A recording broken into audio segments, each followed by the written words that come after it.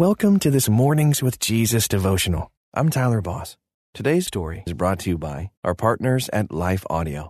If you go to lifeaudio.com, you will find dozens of other faith-centered podcasts in their network. They've got shows about prayer, Bible study, parenting, and more. Head over to lifeaudio.com now.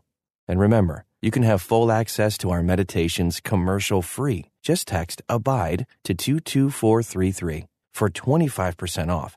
Now, receive His peace and abide in Christ.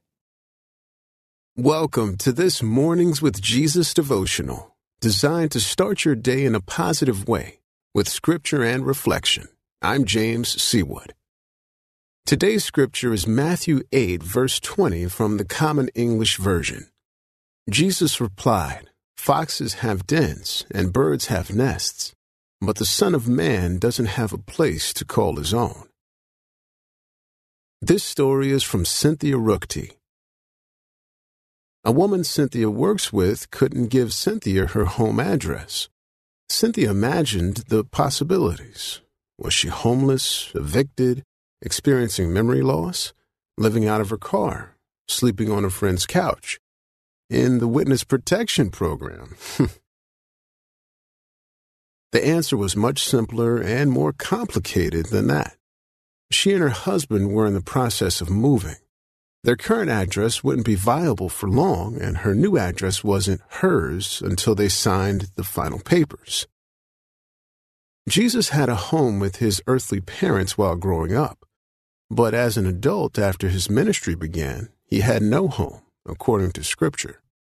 Not even a tiny house in a friend's backyard. Have you wondered why? In biblical times, a home was a cultural sign of manhood.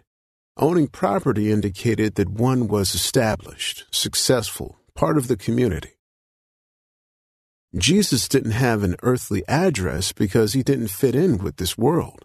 He was, as we are, a temporary sojourner. He couldn't afford the upkeep, the time or attention of a home on earth.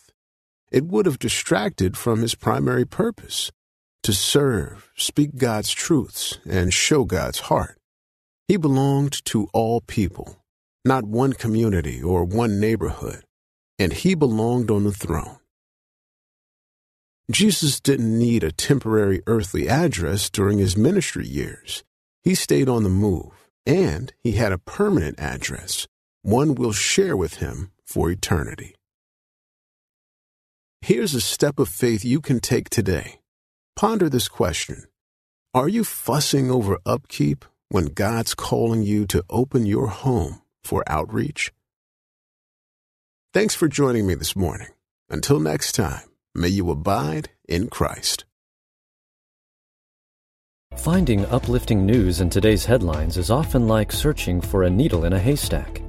At the Story Behind podcast, we believe in the power of finding heartwarming tales and are happy to share empowering stories with you every week.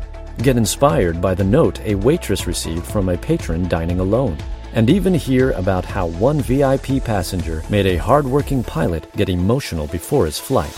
To start listening to the Story Behind podcast, visit lifeaudio.com